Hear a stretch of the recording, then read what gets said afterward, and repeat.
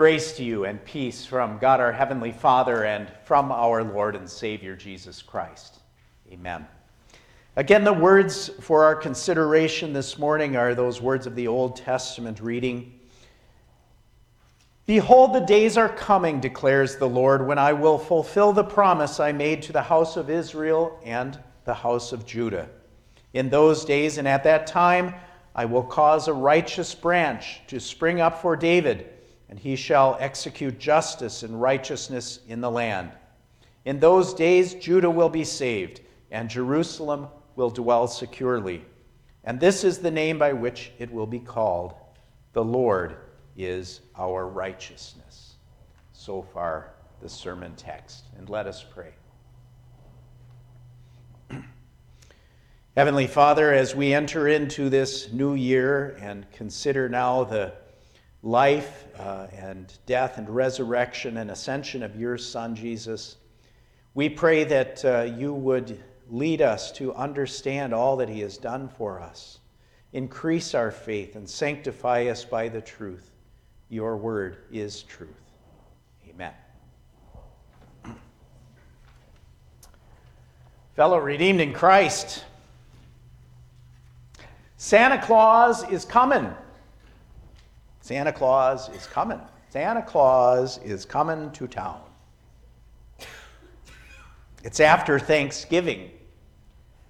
So be prepared for a solid month of Christmassy tunes. It's beginning to look a lot like Christmas as the advertisers are putting the jingle bells in their jingles. And the Salvation Army is ringing their silver bells, and Christmas lights are beginning to show up all over town. Sometimes the lead up to Christmas can be kind of excruciating. When you're a child, it seems like it will never get here. When you're an adult, if you hear Feliz Navidad one more time, you're going to lose it. We Christians know that Christmas is not about the Christmassy stuff. And yet there is something that we ought to observe and think about. This morning we want to pay attention to the waiting, and the anticipation, and the preparation that lead up to Christmas. In many parts of the Christian church, the season of Advent is all about paying attention and waiting and preparing for the coming of our Lord. In our hearts, we remember how Jesus came as the lowborn Son of the Virgin Mary some 2,000 years ago, and we look forward to celebrating that event on Christmas Day. We're also anticipating and preparing for Jesus' return on the last day. We spend 4 weeks doing this every year in our church, but can you imagine what it would be like if the lead up to Christmas lasted thousands of years instead of months? That was truly the situation that faced the believers of the Old Testament. The paying attention, waiting, and anticipation for the Lord to fulfill his promises began with that first promise that God made. In the perfect Eden of God's creation, our first parents, Adam and Eve, indirectly received God's good promise of a Savior. They had done the opposite of deserving it. In fact, they had broken God's one and only commandment to them by eating of the tree of the knowledge of good and evil. And from the fear that they immediately began to display, it's clear that they expected to hear a promise of punishment. But instead, the Lord spoke to the serpent who had tempted them.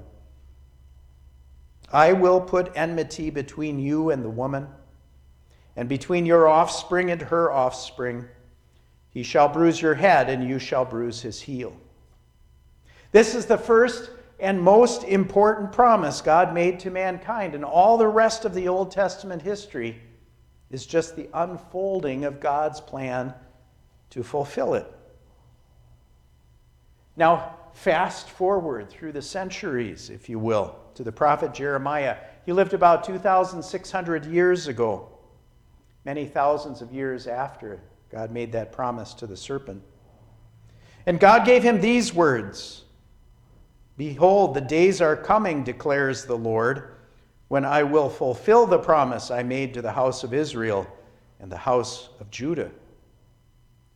By this time, many generations had come and gone since Adam and Eve, and surely by this time, most peoples of the world had forgotten that original promise.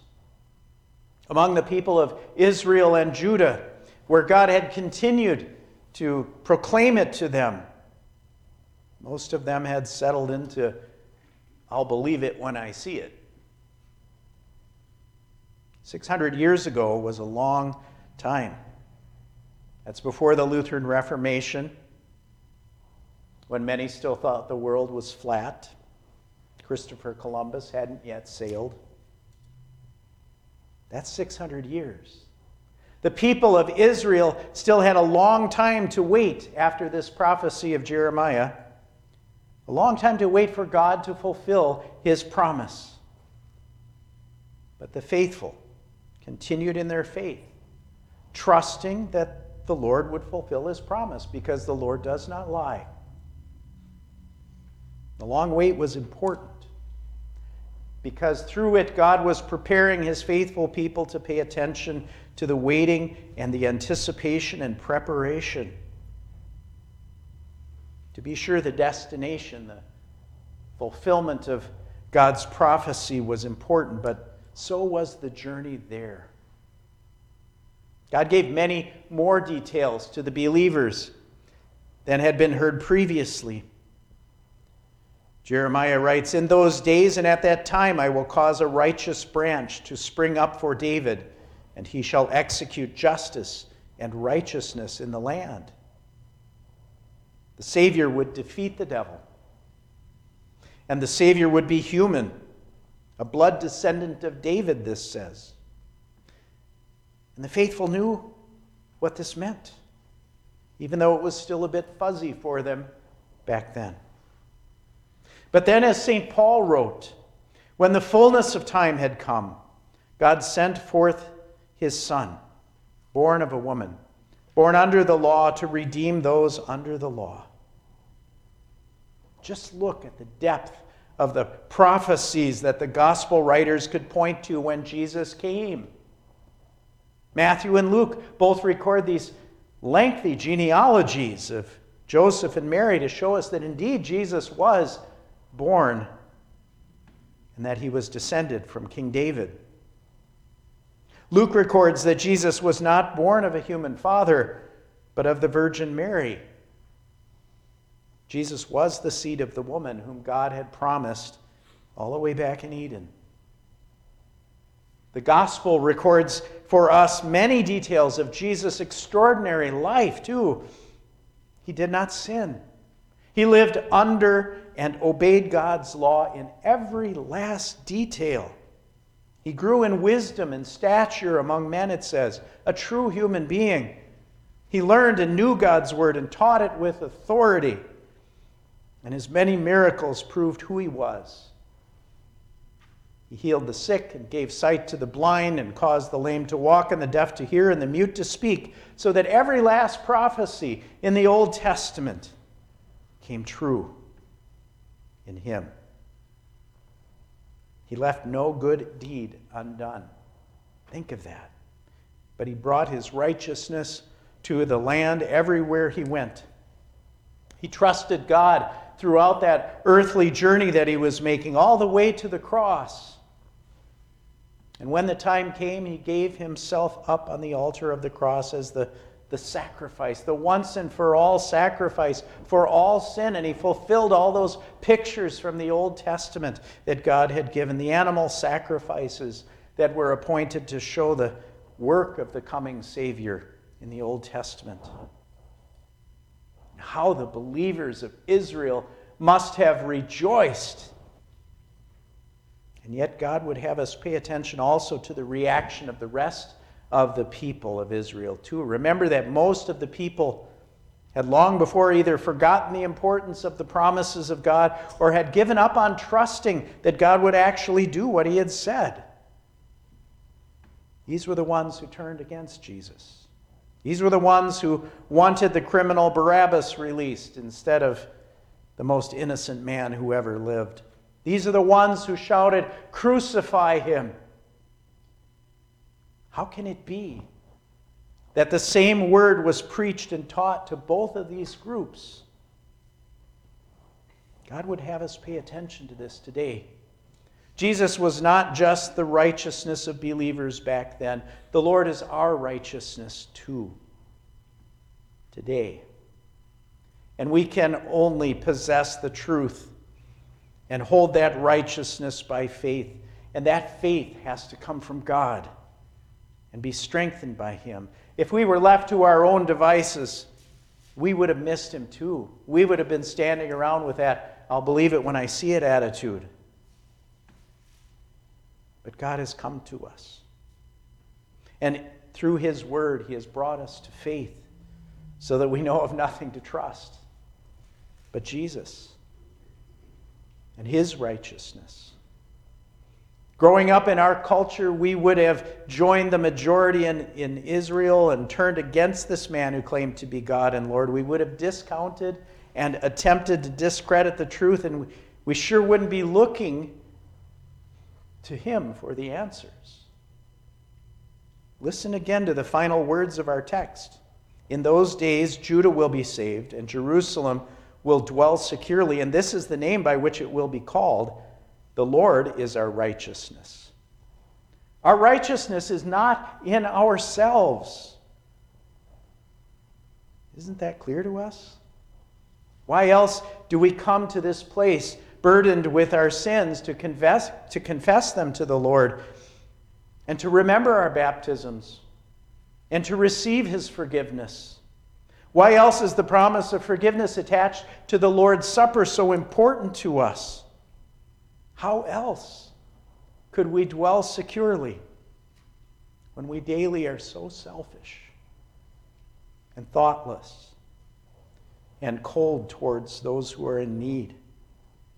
How else could we dwell securely when we speak ill of our neighbor and oppose the efforts of our government to ensure our mutual well-being? When you stop to think of all these things, remember that the Savior has come. Remember that God fulfills his promises. Remember that God has sent his Son to redeem us from all this, not with gold or silver, but with his holy, precious blood and with his innocent sufferings and death. Remember that his gospel is the power of God unto salvation. Believe him. Trust him. He forgives you. And so give thanks for his goodness. And then journey to the future with him in grateful anticipation. Each day will be filled with happy discoveries, though maybe the world wouldn't see it that way. It won't be filled with that dreadful slogging away of the years that sometimes overcomes us. And trust that he will return soon, as he promised, to bring us from this vale of tears to himself in heaven. That's what Advent is all about.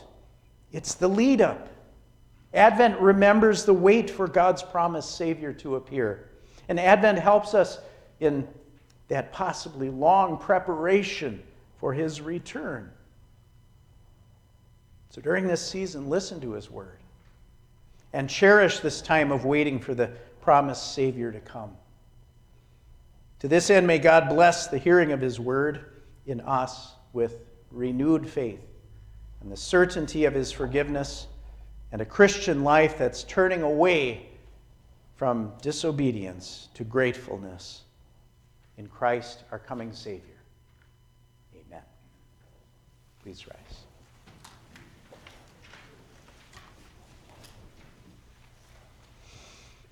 And now may the peace of God, which surpasses all our understanding, guard your hearts and minds in Christ Jesus unto everlasting life. Amen.